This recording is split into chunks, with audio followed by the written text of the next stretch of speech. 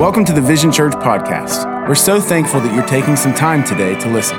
We pray that this week's message challenges you to press in deeper with your pursuit of Christ. Our mission at Vision Church is to go and make disciples.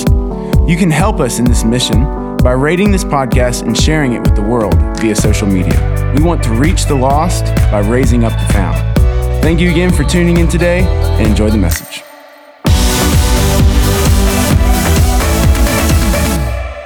All right, today we're beginning a brand new series called Relationship Goals. And look at your neighbor and tell them, buckle up, because it's about to get rowdy in here. And if there's anything at all today I say that offends you, to God be the glory. And I am going to warn you right now, you are not going to like this sermon today, all right? But if you have a problem with it, you can just take it up with God Almighty. He wrote the scripture. I'm just the messenger, all right? Genesis chapter 12, beginning in verse 10, we're going to look at the life of Abraham and Sarah and extract powerful relationship lessons through their life. Genesis 12:10. At that time, a severe famine struck the land of Canaan, forcing Abram to go down to Egypt, where he lived as a foreigner.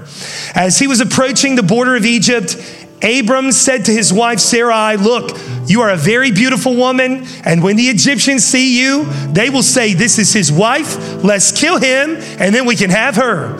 So please tell them that you are my sister, and then they will spare my life and treat me well because of their interest in you." Verse 14, and sure enough, when Abram arrived in Egypt, everyone noticed Sarai's beauty. And when the palace officials saw her, they sang her praises to Pharaoh, their king. And Sarai was taken into the palace. And then Pharaoh gave Abram many gifts because of her: sheep, goats, cattle, male and female donkeys, and male and female servants and camels. But the Lord sent terrible plagues upon Pharaoh and his household because of Sarai, Abraham's wife. So Pharaoh summoned Abram and accused him sharply. "Why have you done this to me?" he demanded. "Why didn't you tell me she was your wife? Why didn't you say she's my sister and allow me to take her as my wife? Now then, here is your wife. Take her and get out of here." Pharaoh ordered some of his men to escort them, and he sent Abram out of the country along with his wife and all of his possessions. Let's pray one more time today. Lord, we love you. We honor your word. We believe in the sanctity of your scripture, that it was God-breathed and inspired for correction, rebuke, and the edification of the saints. I pray that this morning that I would decrease and you would increase. May I be hidden behind the message of the cross, and may your word shine brightly as a light before men. Convict our hearts and draw us more into your image and likeness. It's in Jesus' holy name we pray. And everybody said, amen. So just to recap this story just a little bit clearer, first of all, there's a great drought, a great famine that sweeps through the land of Canaan. And Abram and his wife Sarai, which they would later become Abraham and Sarah, they flee to Egypt. And as they approach the border of Egypt, Abraham begins to get a little nervous because he knows that his wife Sarah is very beautiful. And apparently back in the day, if you had a really beautiful wife, they might just kill you and take her, all right? So he comes to the border of Egypt and he concocts this crazy plan. He says, "Now listen, honey, I know you look fine and everything, but I want you to tell them that we're related. Tell them that you are my sister so that they'll treat me well, and good luck to you," all right? So, and sure enough, they get into Egypt, and that's exactly what happens. People are infatuated with her beauty. They lead her to Pharaoh, and you heard the rest of the story. Pharaoh sharply accuses Abraham. He's like, "Why would you lie to me? Why would you pass her off as your sister?" And that may sound like a strange and obscure text, but that's where we're going to hang our hat today as we begin this series, Relationship Goals. The first lesson that I want to extract from this text is she is either your sister or your wife. Look at your neighbor and help me preach. Say, she's either your sister or your wife. Already off to a rough start. There is no gray area here, all right? The Bible is saying she's one or the other, all right? And 1 Timothy chapter 5 says that we are to treat older women as you would your mother, and treat younger women with all purity as you would your own sister. It's getting quiet in church today. In other words, the Bible doesn't make any accommodation for your girlfriend, the one you're talking to, the one you're thinking about talking to, or even your fiance. According to the scripture, it's black and white. And until she's your wife, you need to treat her like you would treat your sister. So don't be doing things with her that you wouldn't be doing with your sister until she's your wife. And yes, I am from West Virginia. You're welcome. That was wrong. But if she is your wife, you can do married things with her. AKA, you can sleep with her if she is your wife. But every other woman on earth, you cannot. And you are expected by Scripture to treat them like they are your sister. On that altar, men, when you said I do to your wife, you said I don't to every other woman on earth. And ladies, the same is true to you. When you said I do to him, you said I don't to every other man under the sun. In a marriage relationship, you can love and treat with each other with affection and love and all those things, but if you're not married to them, Scripture tells us that we are to treat them as we would our sister, all right? Remember that these are God's children. She is God's daughter, and he is a protective father, all right? At least time out. Hopefully you are dating a Christian. People get mad at me. The YouTube people hate me for this, but good morning to you. As a Christian, you are not to be unequally yoked. We'll talk more about this in the series to come, but that means that you are to date a Christian. Why? Because they won't see the world the way you see the world. An unbeliever looks at life through a totally different lens and perspective than you do. They don't see raising children, spending money, devoting a life and family together. They don't see the world the way we see the world. We look at it through the lens of Scripture. And by the way, the reason that Christians should date Christians is because the living don't date the dead. And unbelievers are spiritually dead. So you're welcome. Good morning. She is God's daughter, and he is protective of her. He loves her. He sent his son to die for her. Treat her with respect. I wonder, would you say the things you're saying to her if you recognize that God was with you in that car?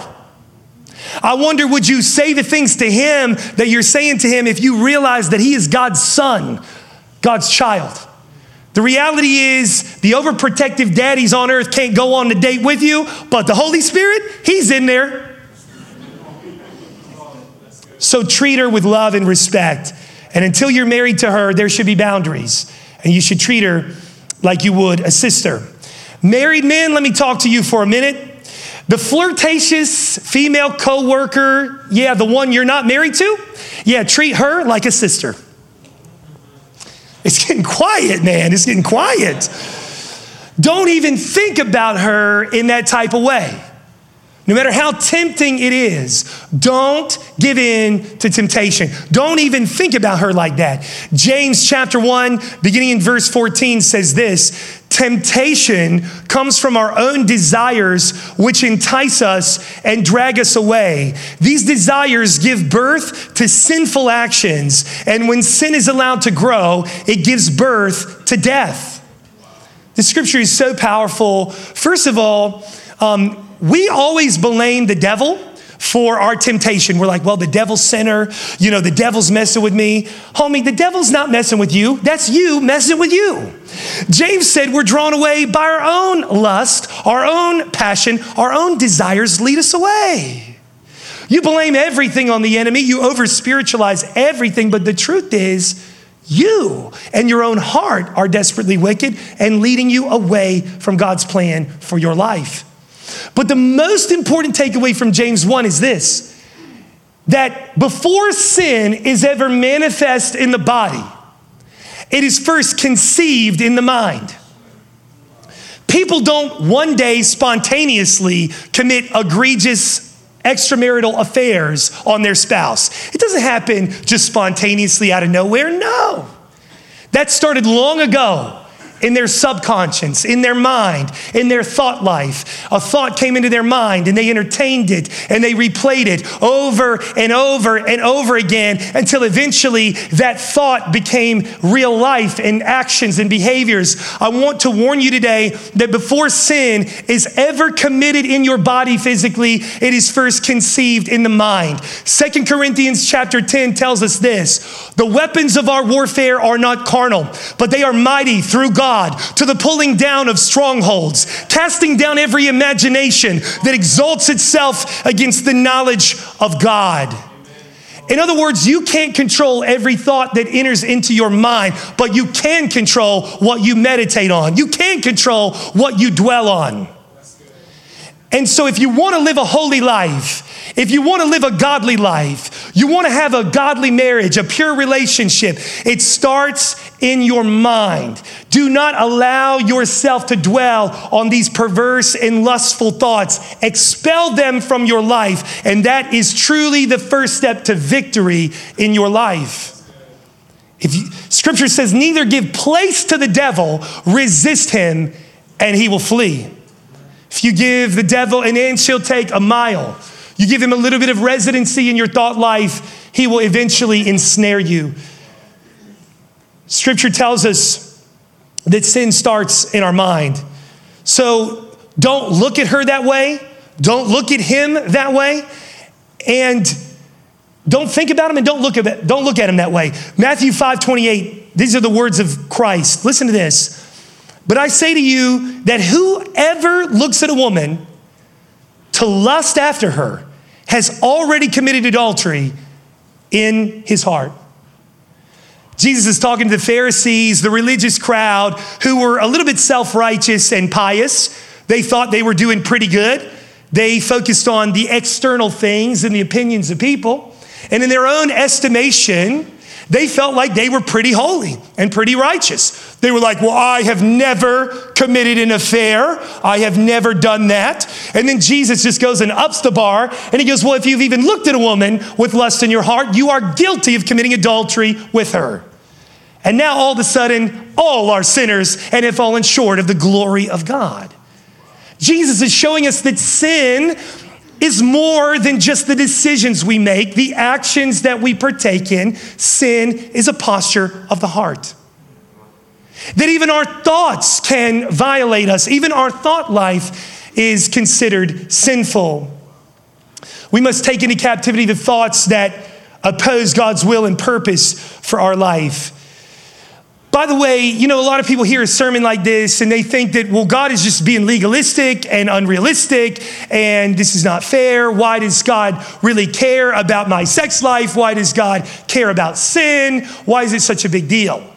Well, I'm going to tell you why it's a big deal, because sin is like a cancer and it is killing you. It is killing you spiritually, physically, mentally, and emotionally. You are dying a slow death when you partake in the sin of this world. If we sow of the flesh we shall reap corruption. God's wrath blazes towards sin because sin is killing you. God loves the sinner. He hates the sin. Imagine a parent whose child is diagnosed with cancer, terminal cancer. That parent would not coddle or tolerate or enable that disease. That parent would have a righteous anger, a righteous indignation that burns against that insidious disease. Why? Because they love their child. God is not being legalistic, unrealistic, or evil or cruel to you. No, God loves you, and he despises the sin that is the undoing of his creative work in you. People look at the Bible as this book of rules and laws and restrictions that are meant to keep you from living your best life. Well, let me encourage you with this. Scripture is not here to stop you from having fun. Scripture is here to show you the abundant life, and it is found in following Jesus Christ. I don't know about you, but I've tried the world and it's empty. Can I get a witness of somebody who believes his way is better? His way is better.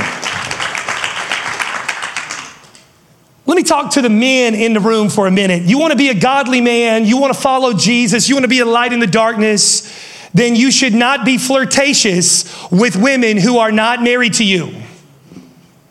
You say, oh, it's harmless, we're just having fun. No, stop it.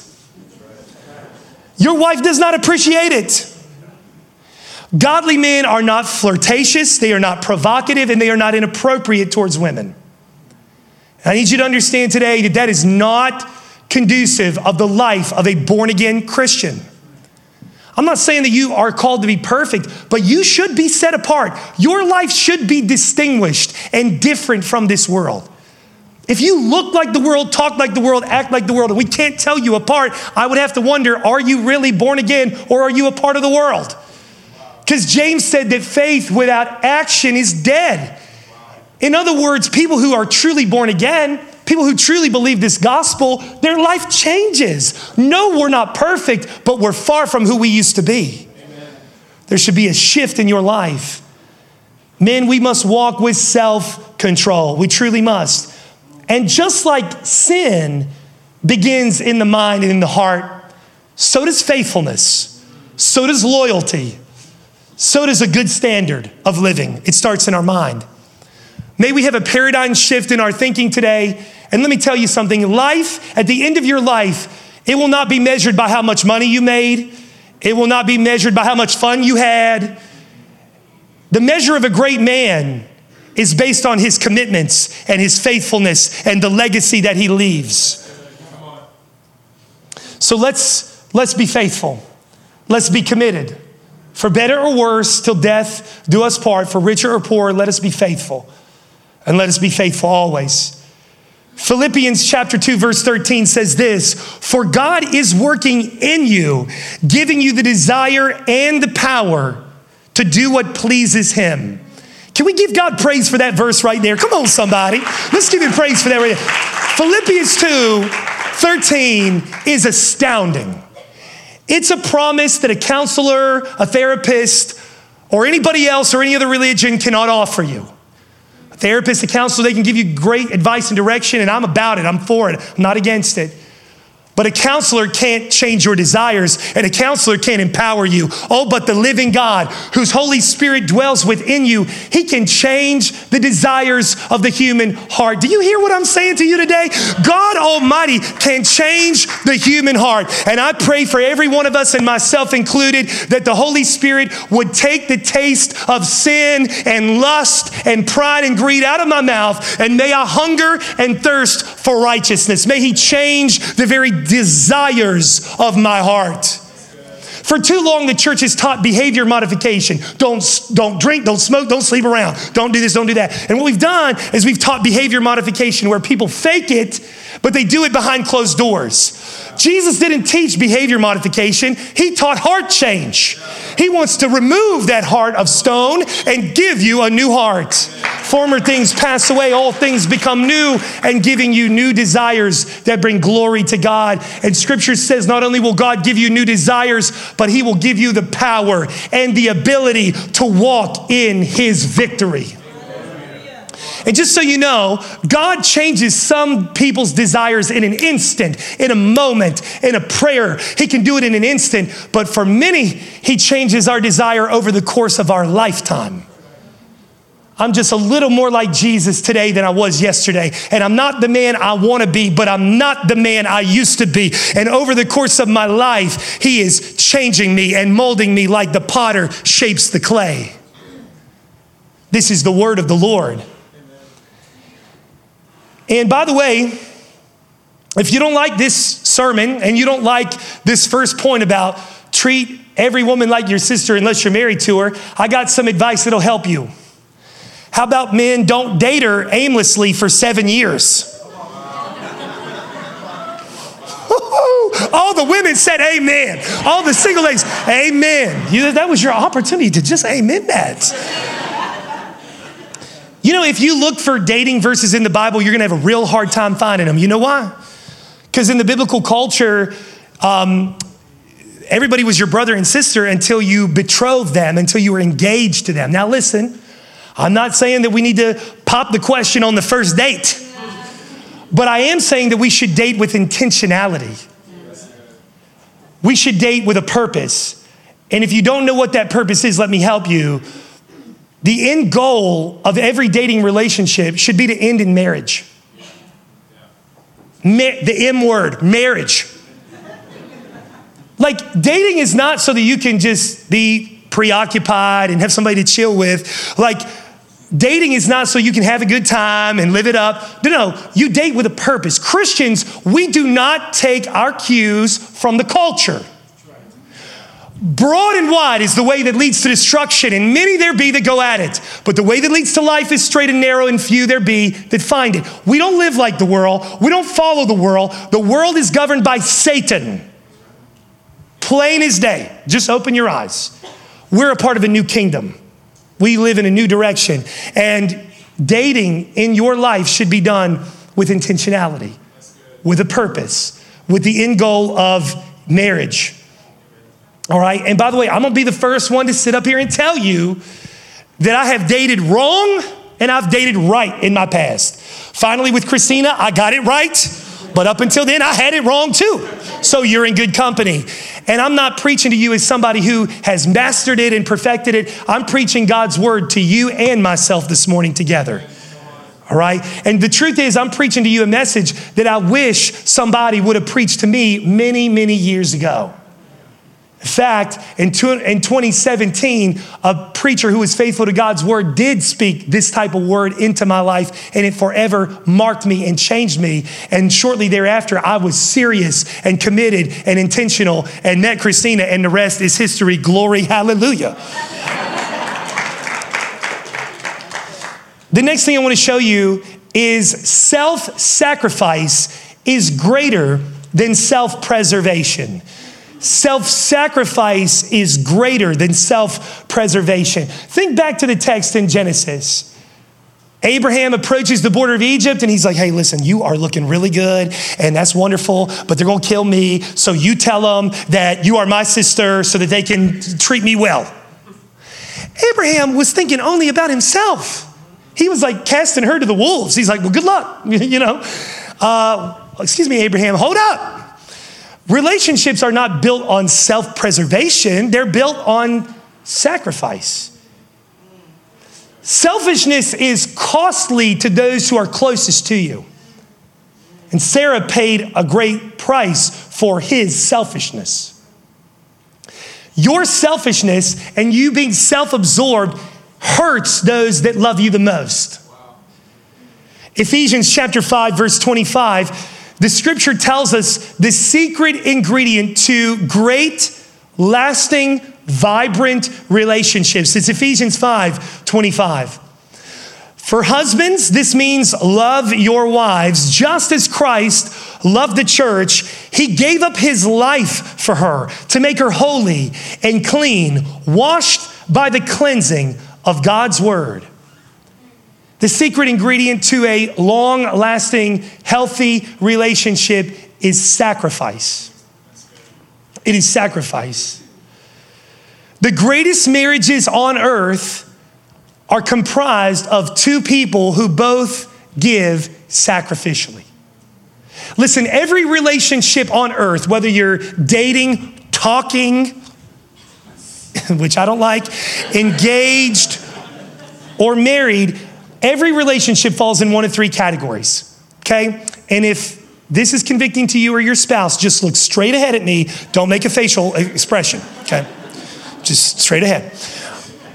Number one, there are relationships that exist with two takers. Both of them are selfish. Both of them are thinking like Abraham about self-preservation. What can I get out of this? How can this benefit me sexually, emotionally, relationally, financially? The worst relationships on earth are comprised of two takers, two people who are only out for themselves. That will leave both of you empty drained and frustrated. The second type of relationship is comprised of one giver and one taker. One person who is generous, who is selfless, who is sacrificial, who is serving and giving and always yielding their will to someone else's. And the other person is a taker who's always happy to take from you. That relationship dries up quickly because the giver ends up empty. Ladies, have you ever dated that guy who was just a taker, but he never contributed? I guess not. Okay. They're out there, trust me. All right. And then the third category of relationship, which are the healthiest, are comprised of two givers. Two people who selflessly, sacrificially put the needs, wants, and desires of their spouse or partner ahead of their own. That is God's plan for marriage. That is God's design for relationship. And the secret to truly healthy relationships is sacrifice.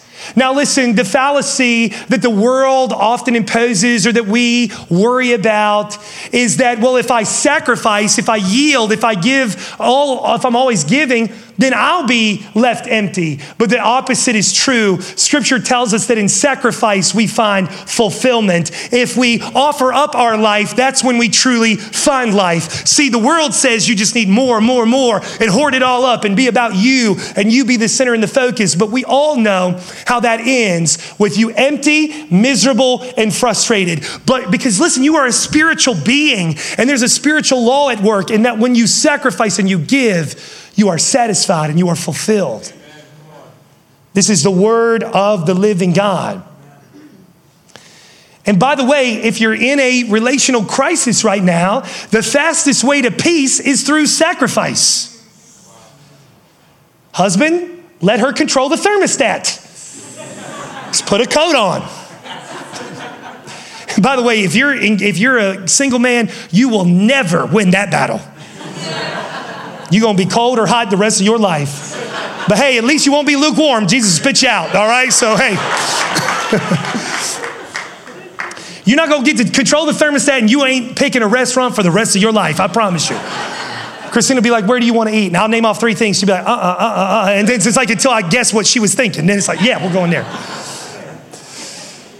But no, in all honesty, my wife truly she naturally sacrifices for me. She truly does. I'm the one that had to learn. I'm the one that when I got married, I realized how selfish I really was. And the truth is that God designed marriage to sanctify you, to shape you, to mold you, to expose you. You think marriage is going to change you. No, it's just going to expose you for who you really are. The truth is, I thought I was a pretty good guy. When we got married, I thought, hey, I'm a servant. I'm a good, I'm a spiritual leader. I'm a good guy. And then she's like, what's wrong with you? And then I thought, me? So the truth is, I'm going to tell myself a little bit about sacrifice, because when I was dating Christina, her love language was words of affirmation. Right? So if I told her, you're beautiful, your business is crushing it, you're doing a great job, she would flourish. She blossomed with that. But when we got married, things change. And yes, love languages change. And that don't work anymore. Oh, babe, you look beautiful. You're amazing. She's like, okay, whatever. Her new love language is acts of service. Wash those dishes. Change that diaper. Get up at 2 a.m. and get that baby. And I'm convinced my wife loves to watch me put IKEA furniture together. I think she buys that stuff just to watch me suffer and put it together. She loves acts of service. All right, and I hate IKEA. When I see a box at my door, I am overwhelmed with anxiety. I'm like, I rebuke you, Satan. The box. I got to stay out of trouble. They record this one. All right. But in all seriousness, my wife had a conversation with me that really cut me deeply a few months ago. She said, Tyson, you preach to the church that they're called to be contributors and not consumers. And that is true of every disciple. And she said, Tyson, you do a great job at the church. You give your very best to the church. But when you come home, you're empty and you give us what's left over. That conversation cut me deeply, and I realized really in that moment that I can't just be a contributor here. I got to be a contributor when I come home, and I can't come home on empty. I can't come home and give her what's left over. I got to go at the house and treat it like my worship, and I got to give my best. So now when I get home, I still may be tired, but I'm gonna be like, give me that baby right now. I'll put that thing together. You know what I mean? Because that's sacrifice, and that's how she feels loved. And truly, that's when our relationship is at its best. And husbands, just a little word of advice, or future husbands, just a little word of advice. If you do an act of service and you complain while you do it, it nullifies the action. You can't be like, well, I hate this thing. This stupid chair. You're working too hard to mess it up now. Just be like, I love you, babe. The greatest marriages are comprised of two givers who walk in sacrifice. And truly, God designed marriage to be hard. And it is difficult. And it is work. But marriage makes you more like Jesus. He is a giver. He is the ultimate sacrificial offering. And so the act of sacrificing makes us more like him. Moving on, Genesis chapter 16, verses 1 through 5. For the sake of time, I'm going to paraphrase this. But the point here is sex was made for marriage, period. One amen, half of an amen. Sex was made for marriage, period. In Genesis chapter 16, we see where Abraham and Sarah have already received a promise from God that they will bear children who will then be more numerous than the stars that illuminate the heavens and the sand along the seashore. And as they grew older, into their ripe old age, they began to grow impatient, waiting on God's promise to come to fruition. So Sarah comes up with the idea to Abraham, hey, why don't you sleep with Hagar, my servant, so that she can be a surrogate mother and bring forth this child and bring about God's promise. And Abraham agrees. He's like, I think that's great. Abraham, Abe, you should have known better, bro. So they have sexual relations, and Hagar, Sarah's servant, becomes pregnant. And now dysfunction and confusion become evident in that family and community, and it ends in disaster. By the way, just so you know, the son that Hagar birthed was Ishmael, who became the father of Islam. And still today, her seed through Ishmael still wars and fights against the seed of Sarah, who is Isaac, the father of Israel and Judaism and ultimately Christianity. They still fight over real estate and ideology to this day. It's a dangerous thing to try to fulfill God's plan your way. But the point here is that sex went outside of the boundary of the marriage of Abraham and Sarah. Thus, it resulted in dysfunction and confusion. Hebrews 13:4 says, give honor to marriage. The King James Version says, give honor to the marriage bed and remain faithful to one another in marriage. God will surely judge people who are immoral and those who commit adultery. God designed sex in the context of marriage between one man and one woman. By the way, God is not the author of confusion. So if God is not the author of confusion, who is? Satan. What's going on in the world today is influenced by hell itself. You may not like me for saying that. You may disagree with me for saying that. But the truth is, I love you too much to just coddle you and make you like me. Marriage is first revealed in the creation story in the Garden of Eden, where Adam and Eve were created to walk together in a covenant, union, and relationship. Sex exists inside of that boundary.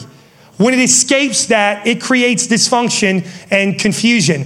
Proverbs chapter 6, verse 27 says this, can a man scoop a flame into his lap and not have his clothes catch on fire? Can he walk on hot coals and not blister his feet? So it is with the man who sleeps with another man's wife. He who embraces her will not go unpunished. Proverbs 6 says that sex is like a fire. It's actually a profound analogy because both fire and sex are a paradox in and of themselves. Fire can bring life and warmth and vitality and comfort, but it can also destroy and bring death and destruction.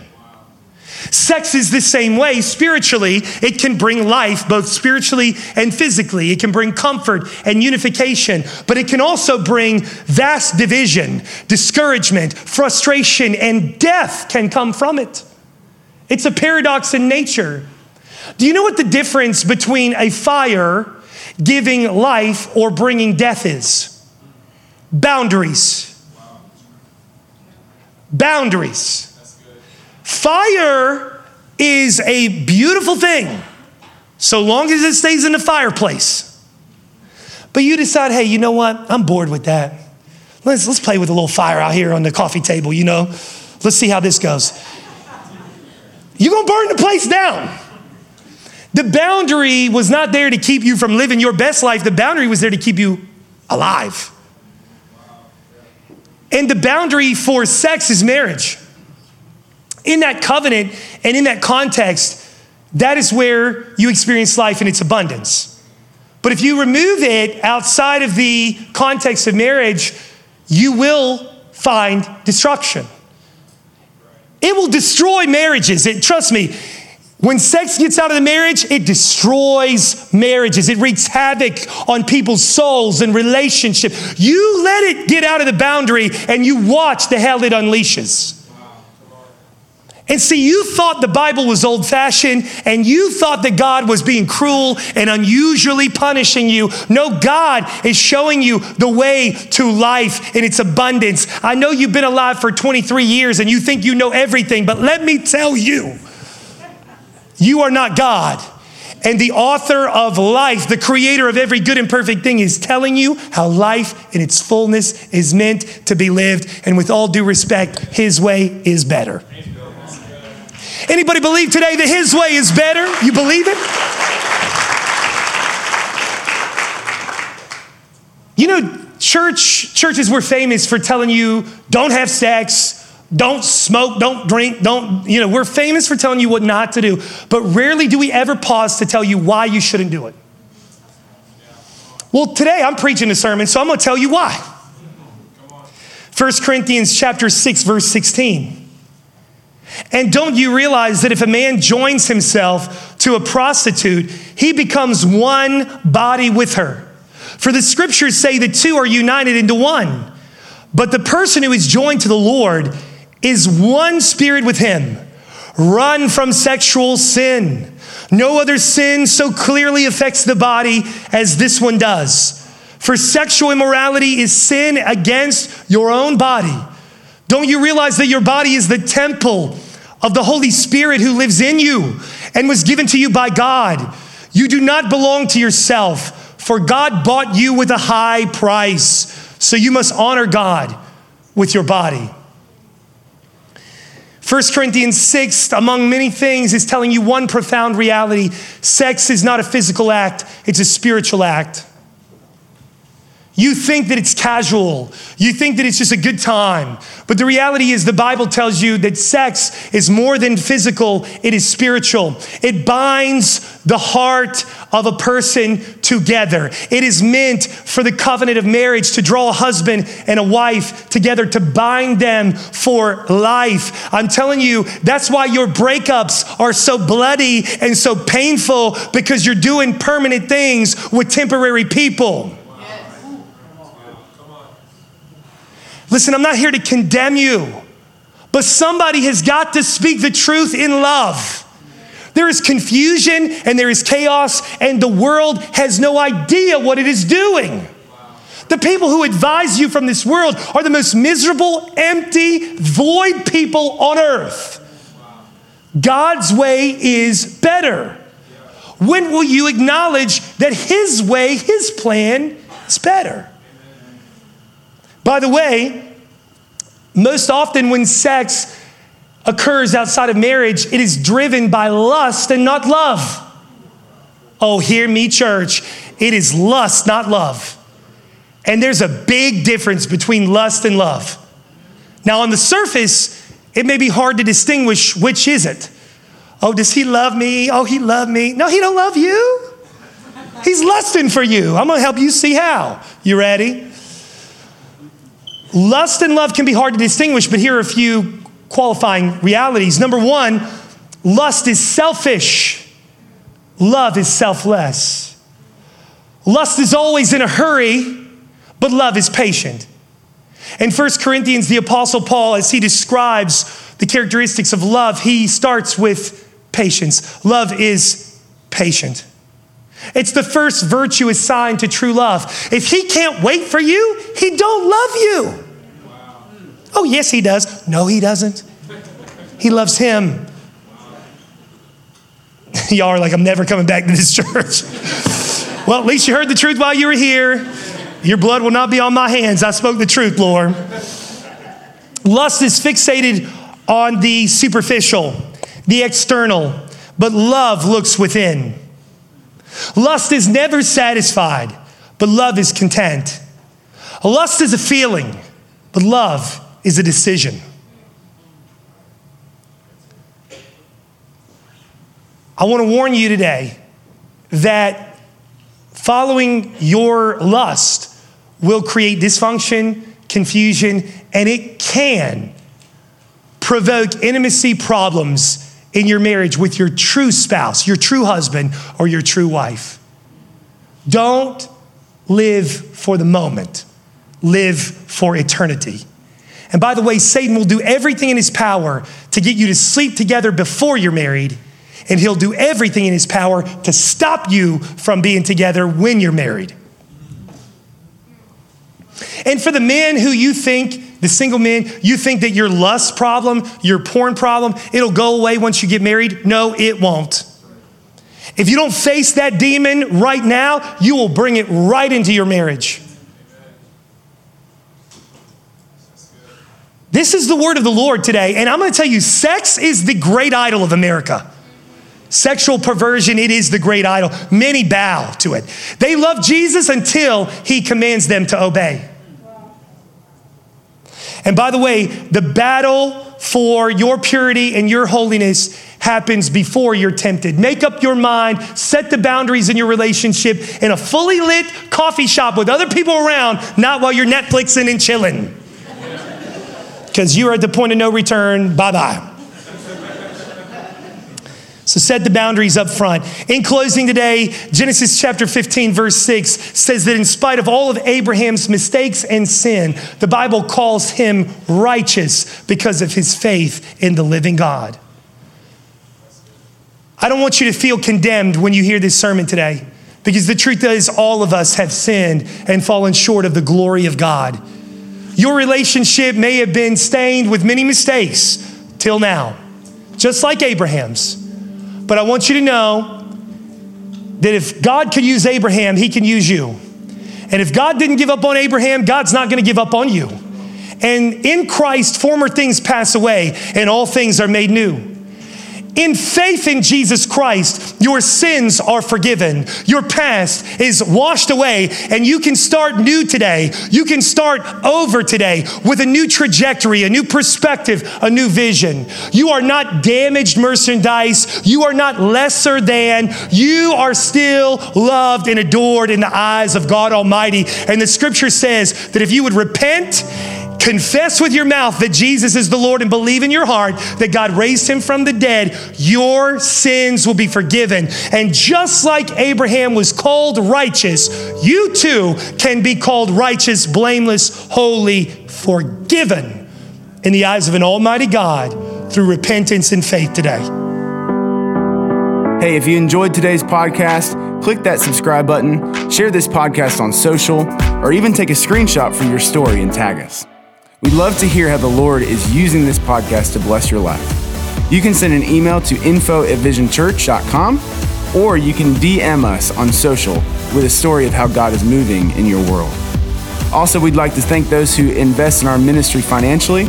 It's because of your sacrifice that we are able to publish this every week. If you would like to join in giving to our ministry, you can click the link in the description or visit visionchurch.com and click the Give tab. Thanks again for listening. God bless.